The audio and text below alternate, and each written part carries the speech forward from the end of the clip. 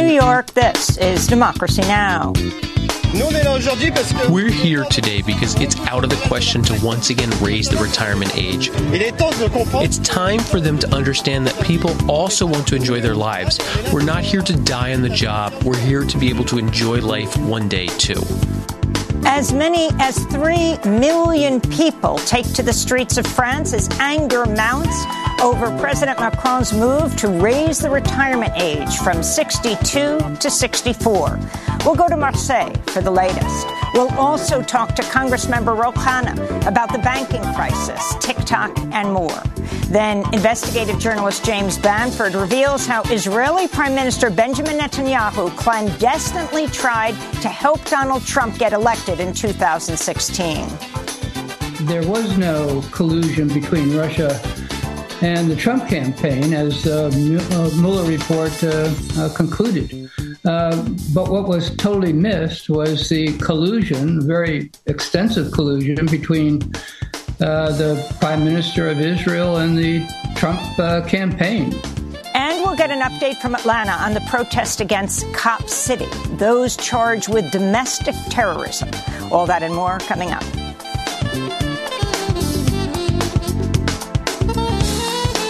Welcome to Democracy Now!, democracynow.org, The War and Peace Report. I'm Amy Goodman.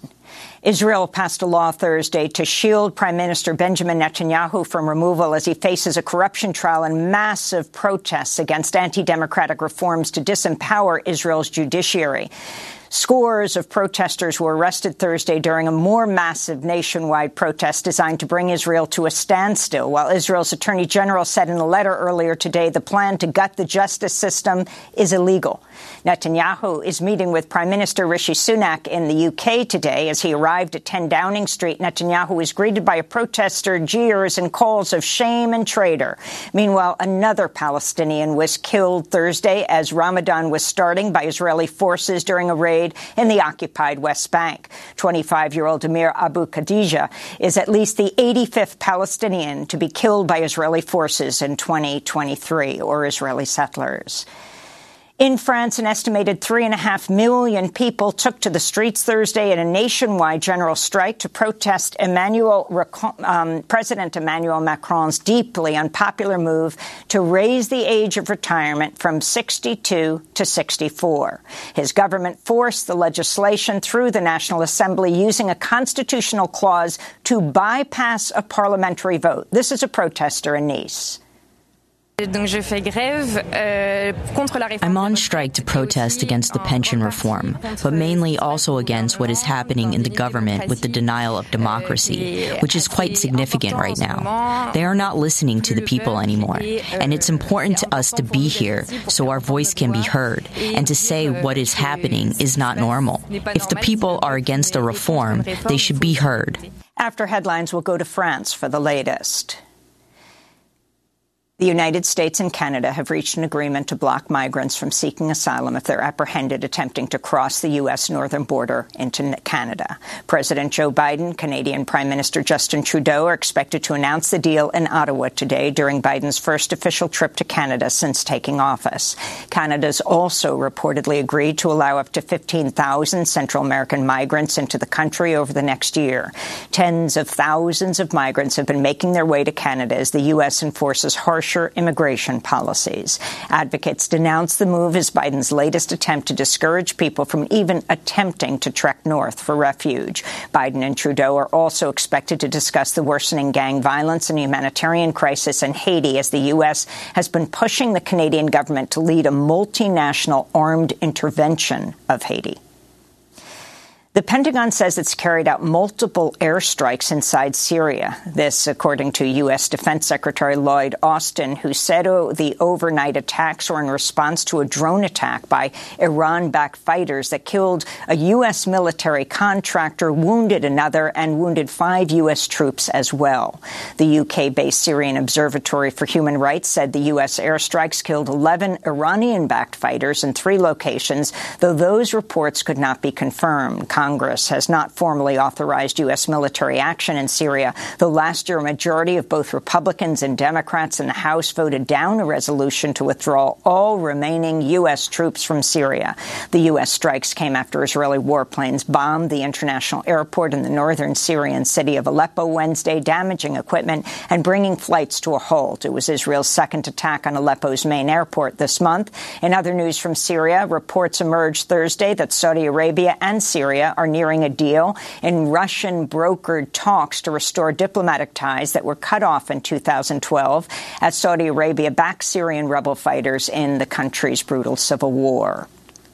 In India, lawmaker and opposition leader Rahul Gandhi has been disqualified from parliament and sentenced to 2 years in prison after he was convicted for criticizing Prime Minister Narendra Modi.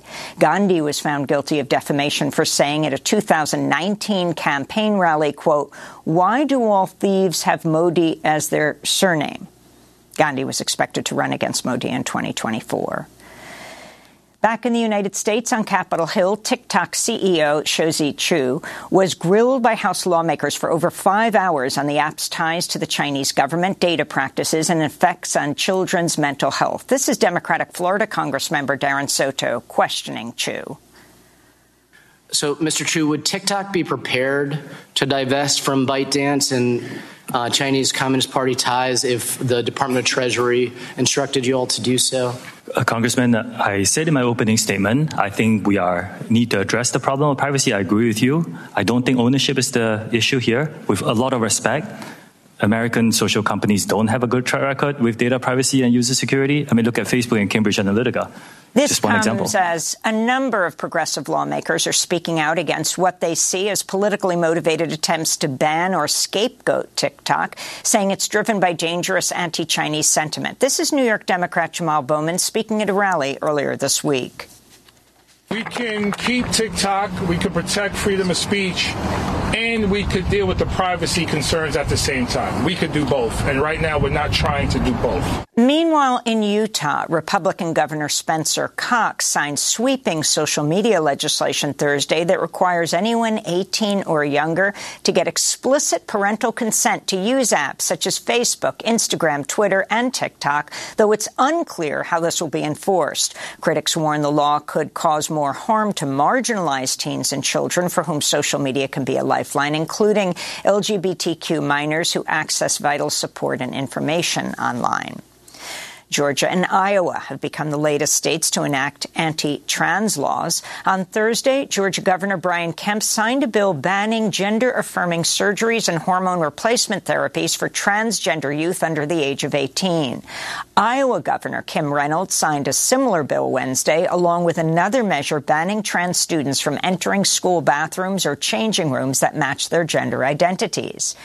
This comes as World Athletics, the global governing body for track and field, voted Thursday to ban trans women from elite competitions if they transitioned after puberty. Advocates of the anti-trans policy claim trans women athletes have a physical advantage over cisgender women, but science refutes that. A report published in 2017 in the journal Sports Medicine finds there's, quote, no direct or consistent research, unquote, showing trans athletes have an advantage over others. A Michigan court has ordered the parents of the Oxford High School mass shooter to stand trial for manslaughter. Ethan Crumbley was just 15 years old at the time of the attack last November, which killed 4 students and injured 6 others. On Thursday, the Michigan Court of Appeals ruled there's enough evidence to bring Jennifer and James Crumbley, his parents, to trial after they gave their son easy access to a gun, failed to inform the school, and failed to stop the massacre despite clear warning signs. Meanwhile, in Colorado, the Denver Public School District voted unanimously Thursday to temporarily suspend its ban on armed guards and police officers in schools. The ban had been in place since 2021 after a wave of protests against police brutality erupted following the murder of George Floyd. This comes after 2 faculty members at Denver's East High School were shot and wounded Wednesday by a 17-year-old with a handgun. Police say they found the teen dead of a self-inflicted self-inflicted gunshot wound. The shooting came just over a month after another shooting at the same school fatally wounded 16-year-old Luis Garcia. That prompted a massive march from Denver's East High to the nearby state capitol. And in California, about 60,000 education workers have ended a 3-day strike at the Los Angeles Unified School District without an agreement on a new union contract. The strike prompted Los Angeles Mayor Karen Bass to join contract talks as a mediator after district officials failed to reach an agreement with the union following more than a year of negotiations. SEIU Local 99 says many of its members who work as bus drivers, custodians, and teachers' aides earn poverty wages of roughly $12 per hour in one of the most expensive cities in the United States. This is Jason Terrell Rangel, an English teacher at Roosevelt High School and winner of the 2022 California Teacher of the Year Award. I'm a second-generation teacher. My parents taught in LAUSD. They struck in 1989 and walked the line. I'm here proudly in my second strike with my SEIU brothers and sisters. We're demanding a living wage for them. They're not asking for $1 million. They're not asking to be millionaires. They're asked to be lifted out of poverty. And in a district that has a $4.9 billion surplus, in the richest state in the nation, that pays their superintendent $440,000 a year, I think we can afford it. I think we can show them that they deserve this respect for them and for our students. And those are some of the headlines. This is Democracy Now!, democracynow.org, The War and Peace Report. I'm Amy Goodman. We begin today's show in France, where unions say more than 3 million people took to the streets in a nationwide general strike Thursday to protest President Emmanuel Macron's deeply unpopular move to unilaterally raise the retirement age from 62 to 64 without giving the French Parliament a chance to vote on the plan. On Monday, Macron survived a vote of no confidence by just 9 votes. In Bordeaux on Thursday, the town hall was set on fire, and in Paris, police fired tear gas at protesters who included transportation workers, garbage collectors, teachers, students, and more. We're here today because it's out of the question to once again raise the retirement age. You have to understand that some people work in difficult conditions, and today these people are told that not only do they have to work longer, but also nothing prevents the government in the future to restart this type of bill. It's time for them to understand that people also want to enjoy their lives. We're not here to die on the job. We're here to be able to enjoy life one day, too. As protests continue, a visit by British King Charles to France has just been postponed. Striking workers had said they'd refuse to roll out the red carpet for him. France's 8 largest unions have called another nationwide protest for this Tuesday. For more, we go to Marseille, France, to speak with the journalist Cole Stangler, whose guest essay in the New York Times today is headlined, "France is Furious." Welcome back to Democracy Now!, Cole. Can you describe the level of mass protest and disgust in the streets right now throughout France, and talk about how this was pushed through? Yeah, so, I think there's really 2 things going on here, if you want to simplify it, as you were just explaining. You have, on the one hand, this pension reform that's extremely unpopular just on itself, on the merits. Polls show about anywhere from 2/3 to 7 out of 10 French people have opposed this reform from the very beginning. So going back to January, at the very first protest that we saw, they see it as unfair, hurting the least well-off in French society, disproportionately hurting manual workers, hurting women. So a lot of opposition to the reform itself going on now for 2 months. We've had this wave of mobilization, wave of strikes. And then, as you were mentioning, what has sort of energized the movement further is the way that the government has gotten this reform done, the way they've gotten it across the finish line. Last Friday, there was supposed to be a vote in the National Assembly on this unpopular bill. The government, when they realized they didn't have the votes to actually get it approved in the National Assembly, deployed this constitutional measure that allows them to approve the bill without a vote in Parliament. And so then on Monday, Macron survived this motion of no confidence. So in theory, this bill is now going to be taking effect. There's a couple of ways to perhaps block it, which we can maybe get into. But that the way the government has carried out this reform, I think, has given the movement new life. It's why unions have called for another day of mobilization on Thursday, and it's why we have another one set up next week, because people see that as really unfair. Not only is the government trying to do this pension reform that people see as fundamentally unfair, but they're ignoring historically large protests, even by French standards. They're ignoring the opinion polls. They're ignoring moderate labor unions that have said, let's negotiate something.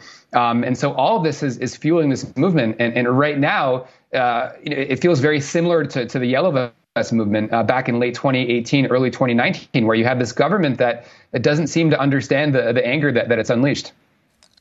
So can you talk about the ways where it's possible this would be rolled back, Cole? Yeah, so there's a precedent that a lot of people have in their minds, which is the 2006 youth employment contract.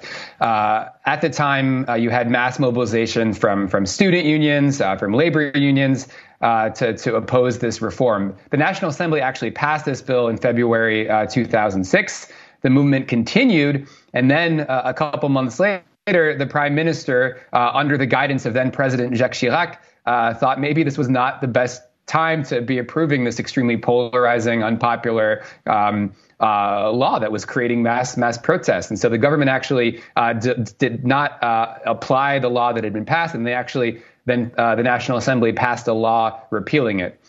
So that's one method. That's one route. And that's why we have protests that are continuing. It's why we have unions that are saying, this isn't over yet, trying to give the government a sort of exit ramp if they wanted to de-escalate things. That's one route. The other route, the most significant route, would be the French Constitutional Council, the equivalent, rough equivalent of the Supreme Court, examining this law and deciding to invalidate parts or all of the bill. There's a lot of questions over that specific measure that the government has deployed, again, to get this bill across the finish line, Article 49.3 of the French Constitution. Critics say that it wasn't really meant for a reform of this nature. The government attached this massive pension reform to a very particular budget bill. And so there's a sort of technical argument to be made that this article was applied inappropriately. And, the Constitutional Council will be meeting as well amid this, upheaval, amid these mass protests that, as you mentioned, are not dying out. We have another wave scheduled for next week. And who is supporting the president in this? I mean, clearly, overwhelmingly, the population is against this. Emmanuel Macron has a base of voters that's very real. I don't want to, we shouldn't forget that. The Macronist base tends to be wealthier. They tend to be older voters. They tend to vote more as well. We saw this in the legislative elections last summer. So you have a small chunk of the French population, about a third, according to polls, that supports this reform. But they're really in the minority. And I think if we're looking ahead to sort of who's going to benefit from this, I think it's important to stress as well that, if you look at France from abroad, there's often a tendency to look at simply Emmanuel Macron, the president, and then his opposition on the far right, so represented by Marine Le Pen. It should be stressed that Le Pen and the National Rally have played effectively no role in this protest movement. The movement is led by labor unions, going from moderate labor unions to more militant left-wing labor unions, and it's being led by the parties of the left. I think it's an important point to stress here. People that sort of expected or thought that maybe the French left was dead, or that labor unions in France couldn't mobilize anymore, have been proven wrong by this movement. You have a mass movement that's being led by labor that has shown it continues to have this sort of cultural appeal, this sort of power to mobilize the French workforce. Well, Cole Stangler, we want to thank you so much for being with us. Paris-based journalist speaking to us, though, from Marseille. Coming up, Congressmember Ro Khanna on the banking crisis, on the attempts from Republicans to Democrats to ban TikTok, and more. Stay with us.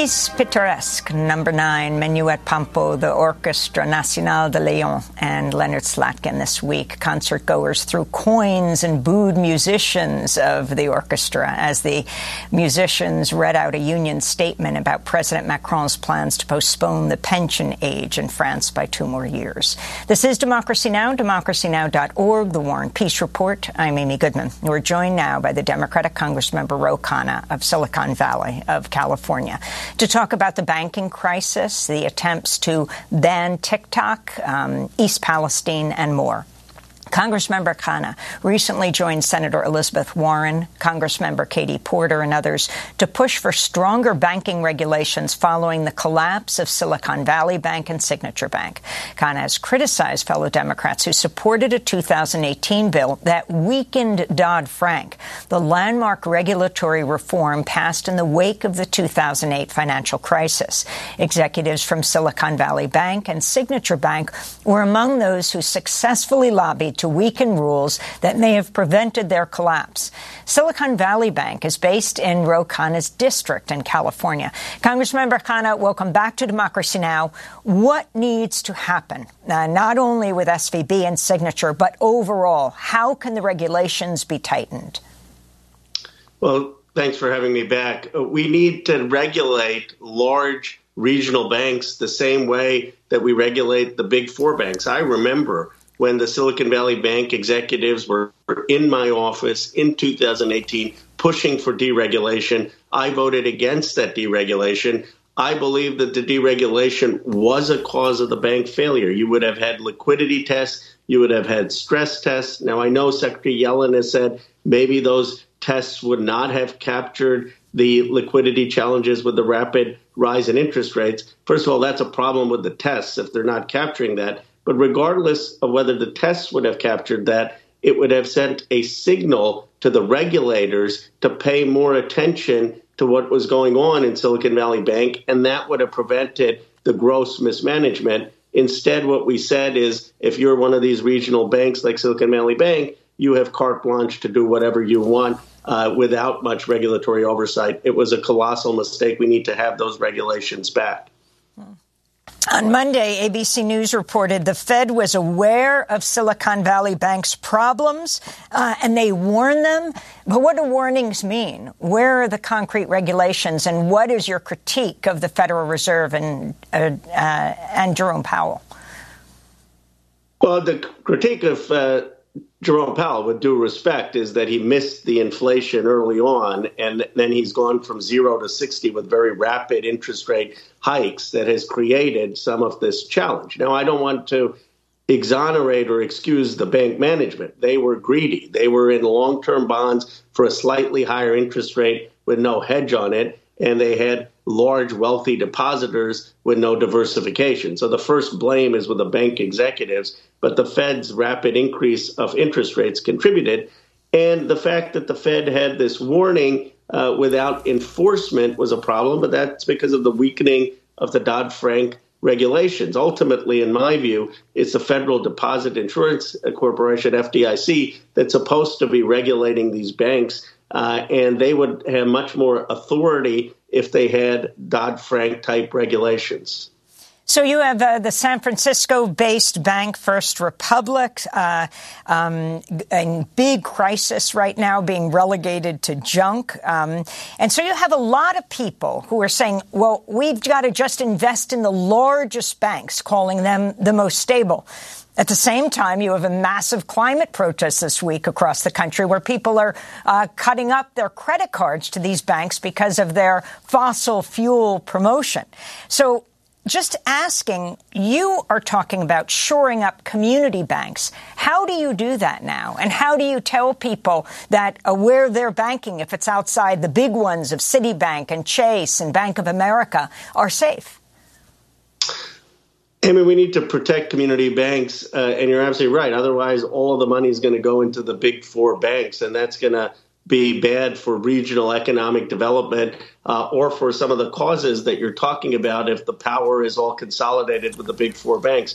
The first point is in the last 10 years of the 73 bank failures, in almost all of them, I think in 72 or 73 of them, the depositors have been guaranteed. So in our recent history, depositors are guaranteed. What I have said is that we should say that depositors in this country will be guaranteed, at least for the next year or two. And how are we going to pay for that? We're going to pay for that with a bank fee, a bank premium, and require accounts over $250,000 to have a mandatory fee to be able to pay for that insurance. Right now, it's basically like you've got these wealthy account holders. People have $1 million, $2 million. I analogize them to uninsured drivers. They're out there. They don't have any insurance. If they cause harm, it's the taxpayer that ends up doing the deposit guarantee. We ought to have a mandatory fee over $250,000 and then be able to guarantee those depositors. So as we talk about the horrors of capitalism right now, I wanted to go to your vote on the horrors of socialism, so-called. In early February, Republicans in Congress had a vote to denounce the horrors of socialism, specifically referring to it in that way. Congressmember Khanna, you were the national co-chair of a socialist candidate for president, right, of Bernie Sanders. And yet, unlike AOC, unlike even Steny Hoyer, unlike Rashida Tlaib, you actually voted to support this, to surprise of many.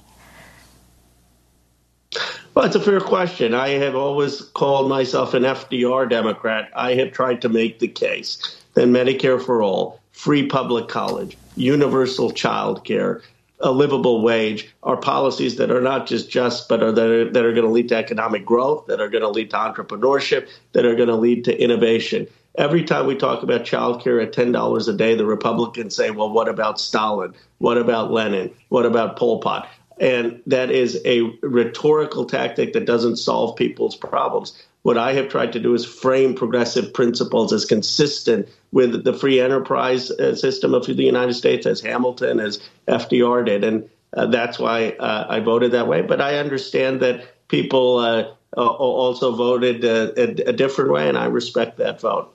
I want to turn to TikTok. On Thursday, the TikTok CEO, Shouzi Chew, was grilled by House lawmakers for over 5 hours on the app's ties to the Chinese government, data practices, its effects on children's mental health.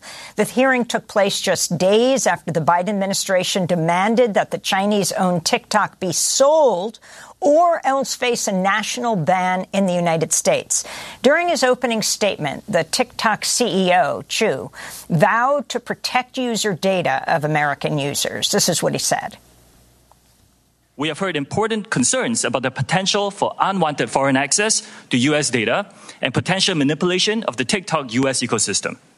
Our approach has never been to dismiss or trivialize any of these concerns. We have addressed them with real action.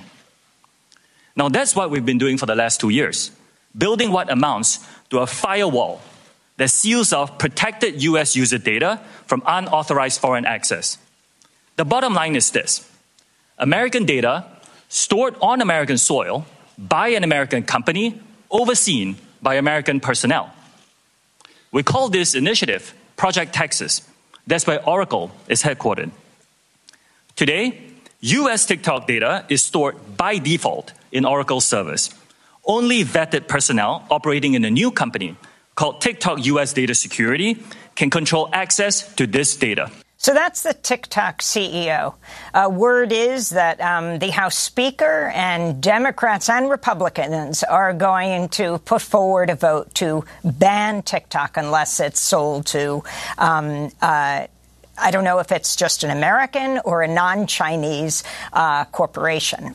Democratic Congressmember Jamal Bowman of New York wasn't in that hearing yesterday, but he's been one of the sole lawmakers to defend TikTok. This is what he says. So we're talking about free speech for everyday Americans. We're talking about small business owners who use TikTok to grow their business. And my question is, and we're going to pivot to the other part of the conversation, why the hysteria and the panic and the targeting of TikTok? As we know, Republicans in particular have been sounding the alarm, creating a red scare around China. So Can you answer that question? You are now on the new Select Committee on China. Are we seeing a kind of convergence right now of an anti-China hysteria, as well as this deep concern about protecting children? All of this brought out yesterday, but all being laid on TikTok. The Boston Globe has an editorial today saying that the answer is not going after TikTok, but regulating these social media companies. Well, Amy, there are two different points. If we want to protect our young kids and teenagers, absolutely we need broader social media reform. 1/3 of American teenage girls have contemplated suicide. One of the causes of that is their addiction to social media, which is like the worst experience in junior high on steroids often. And so I have called for having a standard that these social media platforms need to consider the harm to adolescents, and the FTC should be regulating them. They shouldn't be able to have algorithms that get people addicted or that cause mental or emotional harm. That has to be broad-based on all social media. But TikTok genuinely has separate concerns, and there are two concerns. One is, frankly, reciprocity.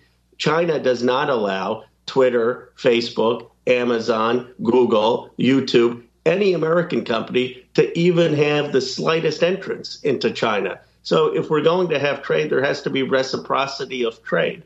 The second point is that there is evidence that TikTok, while they have not compromised American data, have had Chinese CCP officials in the app and prioritized or deprioritized information about human rights with the Uyghurs, prioritized or deprioritized information that the Chinese Communist government wants about sensitive human rights and other issues. What if the Chinese Communist Party were to do to TikTok what they did to Jack Ma or other tech leaders in China? I think those are legitimate concerns, and that is not hysteria. I've affirmed the one China policy, and I've said that we need to be tough on trade, but also still have dialogue. But it seems to me an unnecessary risk to have the CCP have control in any way over ByteDance and TikTok. You recently traveled to Taiwan, where you met with the Taiwanese president, Tsai Ing-wen. How concerned are you that these congressional visits could further escalate tension between the United States and China, and also the United States pledging hundreds of millions of dollars of weapons to Taiwan? At the same time, President Biden is drawing a line in the sand when it comes to China militarily supporting Russia in the Ukraine war. Well, it depends on, I think, what members of Congress say when they go to Taiwan. I was struck that the president of Taiwan, President Tsai, and the KMT, which is more sympathetic to the Chinese mainland, and the TPP, all had converged on a simple policy, and that is they wanted Taiwan to be prepared for its defense. The Taiwanese have moved conscription from 4 months to 12 months. They wanted aid with defense from the United States. But at the same time, they recognize that 40% of Taiwanese exports are to the mainland of China. And they wanted an affirmation of the one China policy, which is that the situation between Taiwan and China should be resolved through peaceful dialogue between both parties, and then affirmation of the status quo. And my view is, as long as we operate under that framework, as long as our policy is not getting ahead of Taiwan, then we can still have peace in that region while being strong and standing up for the values of democracy and freedom that Taiwan represents. Let's go directly to the Ukraine war, but on Capitol Hill. Peace activists with the group Code Pink repeatedly interrupted the U.S. Secretary of State Antony Blinken Wednesday as he testified before the Senate Foreign Relations Committee. This is Code Pink founder Medea Benjamin. The American people don't want to keep fueling a proxy war with Russia that could lead us to World War III or a nuclear holocaust. You're supposed to be a diplomat, start negotiating. You know, if you don't like the Chinese proposal, where is your peace proposal? So that's peace activist Medea Benjamin. If you could respond to what she's saying, where are the negotiations? China has put forward a peace plan. Where is the Biden administration peace plan being put forward? Do you think the Biden administration is doing enough to find a way to negotiate an end to this war? I actually respect both what President Biden and Secretary Blinken have done to mitigate the risks of nuclear war. The president has been quite judicious in not wanting to escalate tensions with the Soviet Union. When Putin was threatening nuclear weapons, the president did not respond in kind. He has been cautious, criticized by Republicans on the Hill in not having weapons to Ukraine that would be offensive, that would have any risk of getting into Russian territory. Where I think China has missed the opportunity for global leadership is they have still not denounced Putin's clear aggression and war in Ukraine. I mean, they have no legitimacy, in my view, to offer a peace plan if they are unwilling to say what Putin did was wrong. And if Xi Jinping is meeting with Putin over 40 times in the last decade and saying he's one of our closest friends and unwilling to criticize what Putin did, that does not give them much of a moral legitimacy for a peace plan. I think where we should have a peace plan is clearly saying that Putin was wrong. It was unprovoked. We want to have the territorial sovereignty of Ukraine and stand up for Ukraine, but we need to have at the same time dialogue. And you may have countries like India or others that could be better brokers. Now, India at least has condemned Putin's invasion. But my view of it is that we have to support Ukraine while working at the same time to keep the channels of dialogue open to have some just peace. And I was fine and supported Secretary Blinken meeting Lavrov in India. We should continue the dialogue while saying that Putin was clearly in the wrong in this case. Finally, we just have 30 seconds, but President Biden has approved the massive ConocoPhillips oil and gas development in Alaska. The $7 billion Willow project expected to produce 180,000 barrels of oil per day, adding some 240 million metric tons of greenhouse gas pollution to the atmosphere over 30 years. You're a Congressmember from California. You certainly know the effects of the climate catastrophe, and not just in California and Malawi and Madagascar, all over the world. Your response to this approval?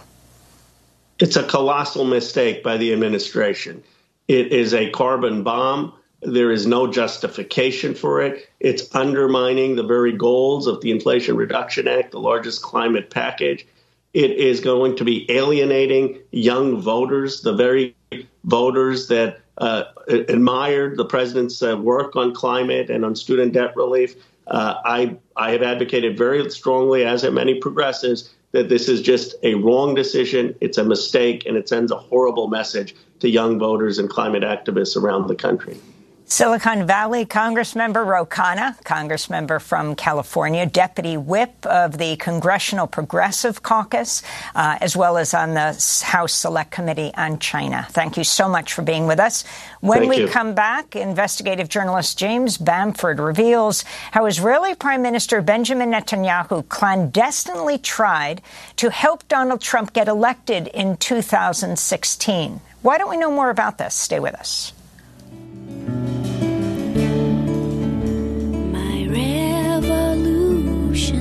Starts in the nights when I sleep.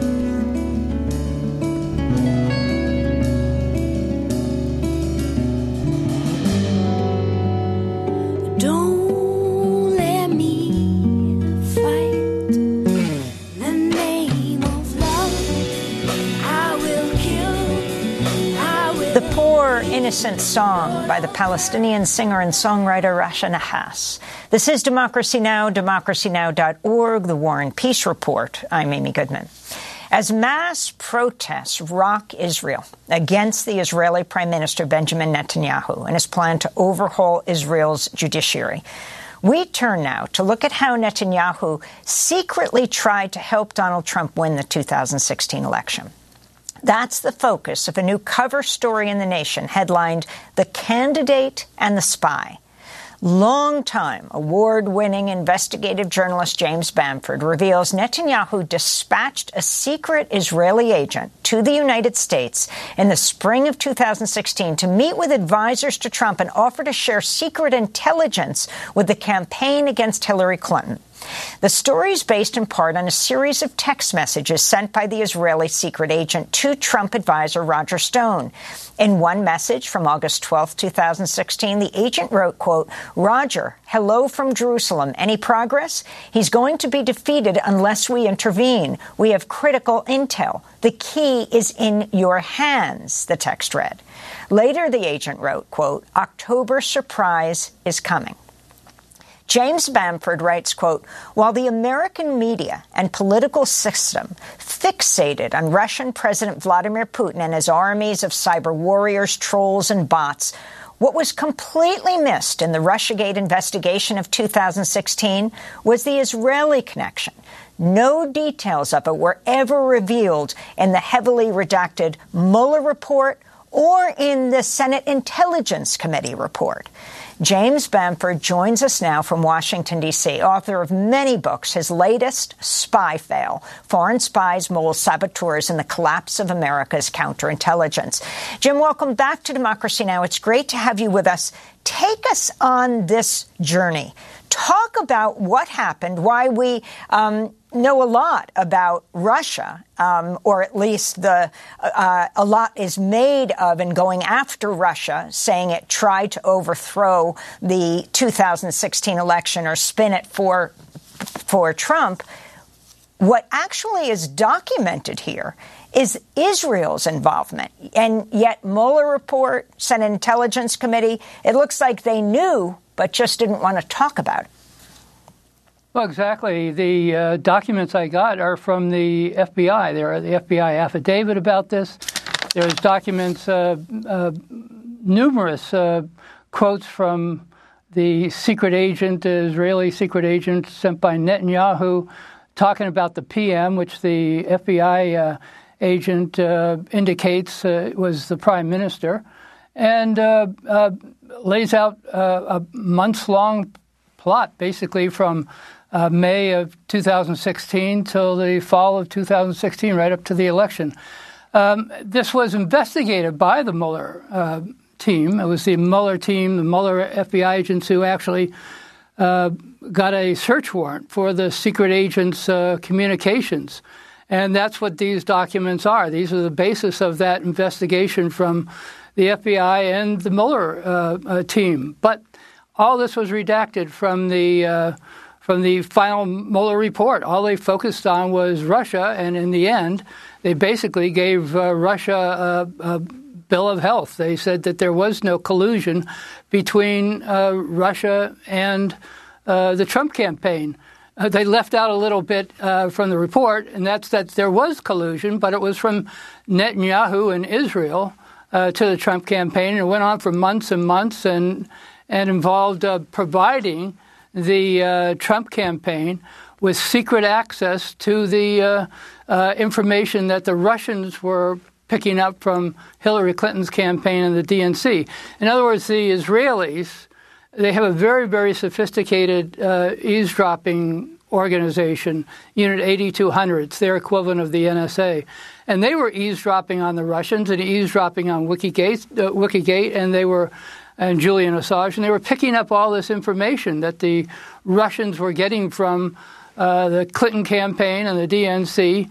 And rather than giving it to the President of the United States, to Obama, which is what an ally is supposed to do, especially one that gets $4 billion a year, they instead were giving it to the Trump campaign, secretly giving it to the Trump campaign in order to get concessions from Trump when he became president, and hopefully they were going to help make him president. Let's talk about that moment, why this was so critical for Netanyahu.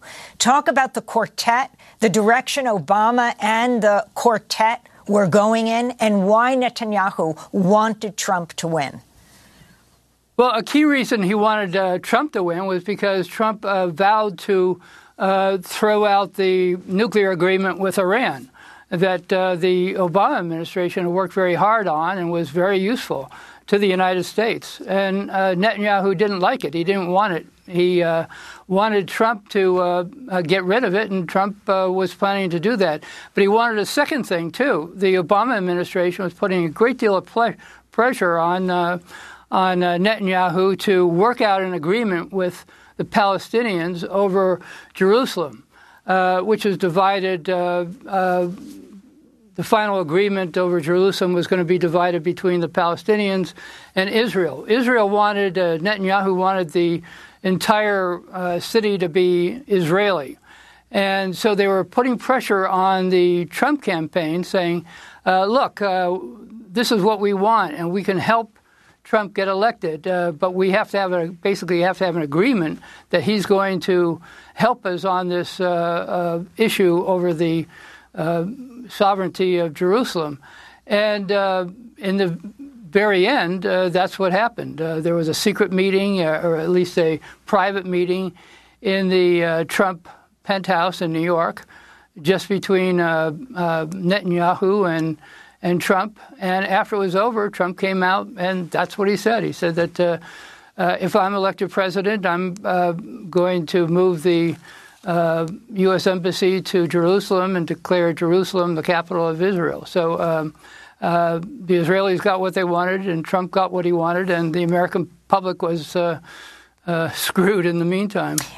Jim Bamford, in your piece, The Candidate and the Spy, you write, although the affidavit did not specify any individual defendants, the numerous potential criminal charges laid out in the FBI documents spoke to the seriousness of the Israeli plot.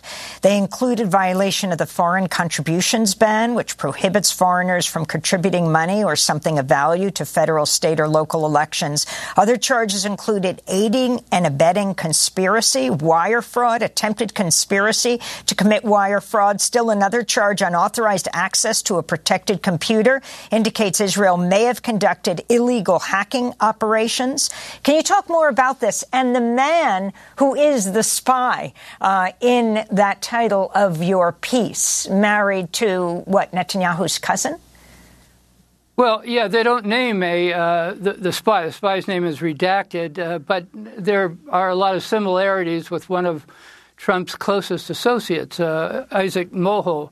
And he's a very shadowy character. He's described as very discreet. And Netanyahu sends him on secret missions, various places. So I just mentioned that happens to be a very close associate who goes on secret missions for Netanyahu, at least according to the Israeli newspaper Haaretz, a well-known and highly respected Haaretz.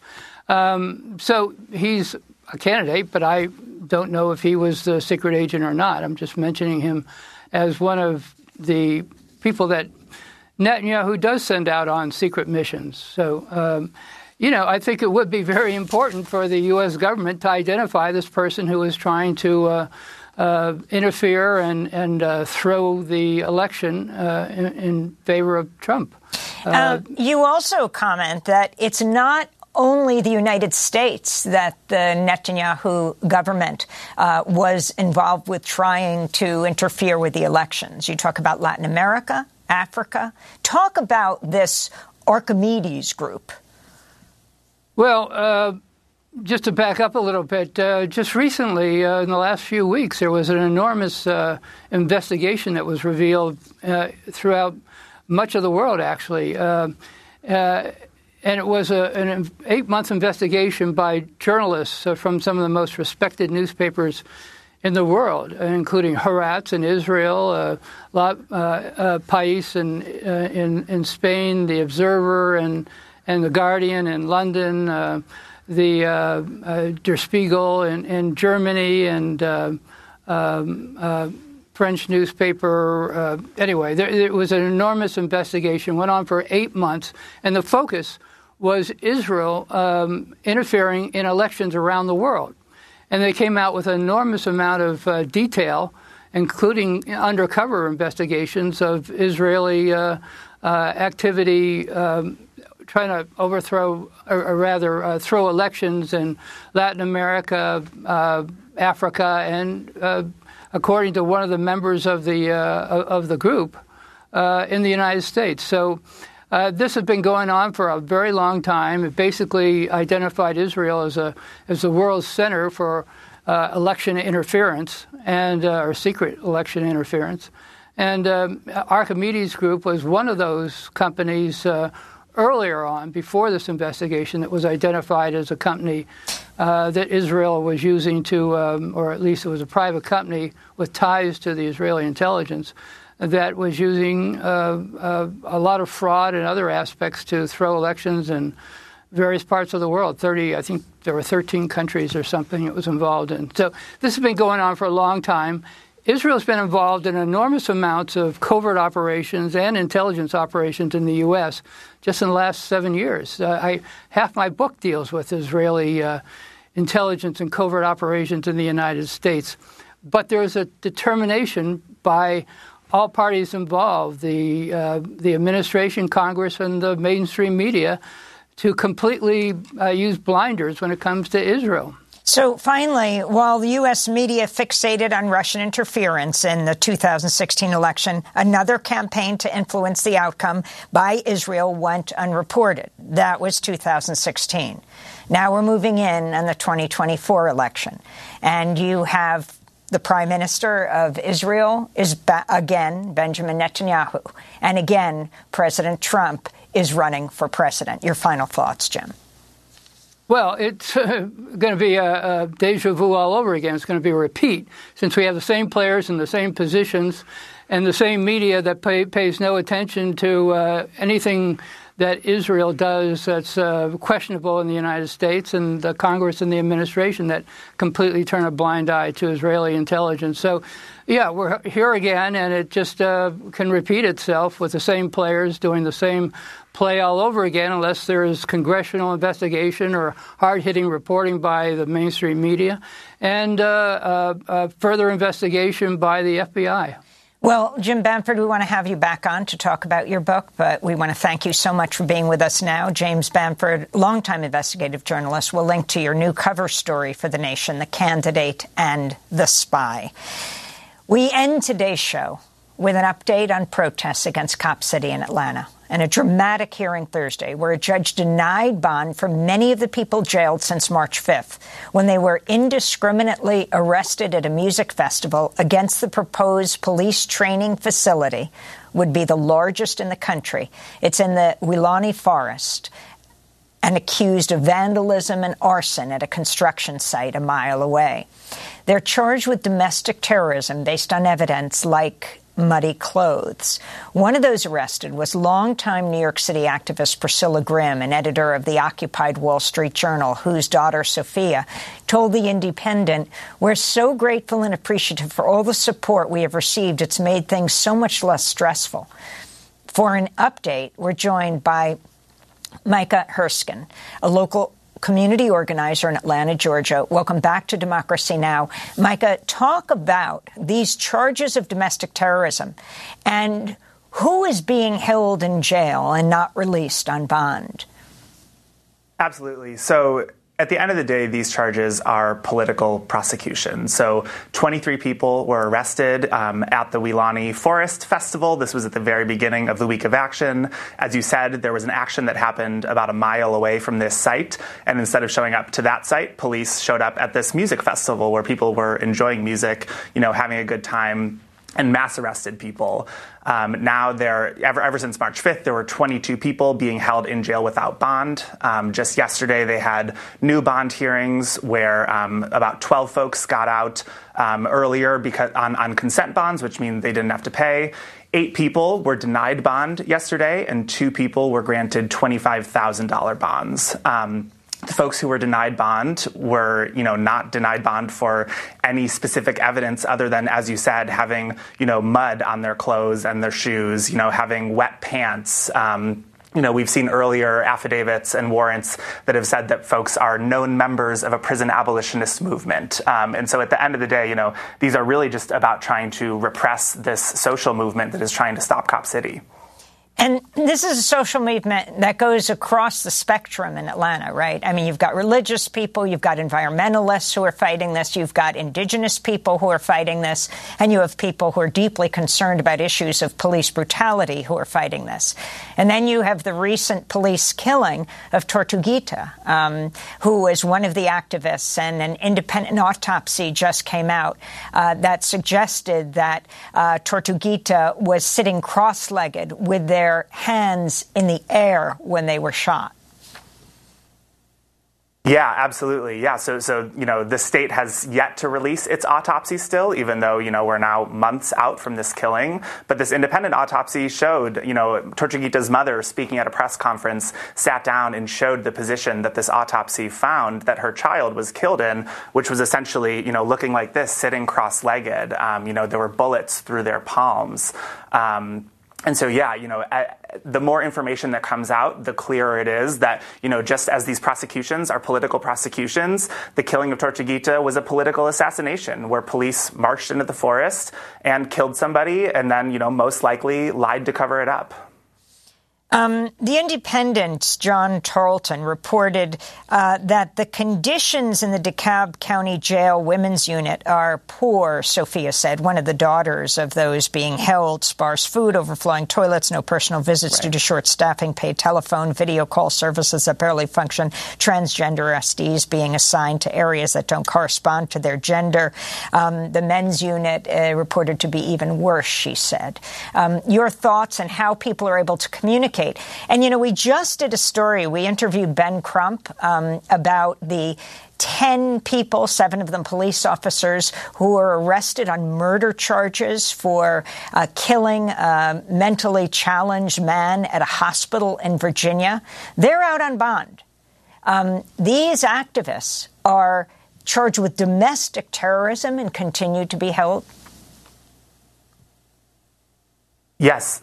They're being held. And again, really without evidence. During these bond hearings, it was clear that, the prosecution has not yet put together any case. They're, using these fallbacks. One of the examples that they gave was that people were wearing black and that was evidence of playing on the team, of, being on the side of the protest. And so, the charges are all really shaky. There's really no legitimate evidence that's been put forward. In terms of the jail conditions, right now, this is true across the country, but especially in Atlanta, across the metro Atlanta area, our jails are in absolute crisis. There are jail deaths happening, across the metro area really frequently. The DeKalb County Jail, many parts don't have running water, is what we're hearing from inside. Toilets are broken. There are freezing temperatures. And, despite all of that, there have been vigils that organizers have been hosting outside of the jail as a way to communicate with folks inside. Shortly after their arrests, there was a large vigil that was planned, and things were projected on the jail, and folks were able to yell across the walls of the jail. A father of someone who had been arrested was able to speak directly to his child. And so there have also been really beautiful moments of solidarity and folks on the outside making sure that, we're supporting folks inside. Micah Herskin, I want to thank you for being with us, local community organizer in Atlanta, Georgia. I want to thank you so much for being with us. That does it for our show. On Monday, Democracy Now!'s Juan Gonzalez is moderating an online panel on Chicago's 2023 mayoral race, Reclaiming Harold Washington's Multiracial Coalition. Details at democracynow.org. And a very happy birthday to Nermeen Sheikh. Also, Democracy Now! Is currently accepting applications for a digital fellow. Learn more and apply at democracynow.org. Democracy Now! Is produced with Renee Feltz, Mike Burke, Dina Guzder, Messiah Rhodes, Nermeen Sheikh, Maria Taracena, Tammy Werner, Tarina Nadura, Sam Alcoff, Tamari Astudio, John Hamilton, Robbie Karen, Hani Massoud, Sanji Lopez. Our Executive Director, Julie Crosby. Special thanks to Becca Staley, Dennis Moynihan, John Randolph, Paul Powell, Mike DeFilippo. I'm Amy Goodman.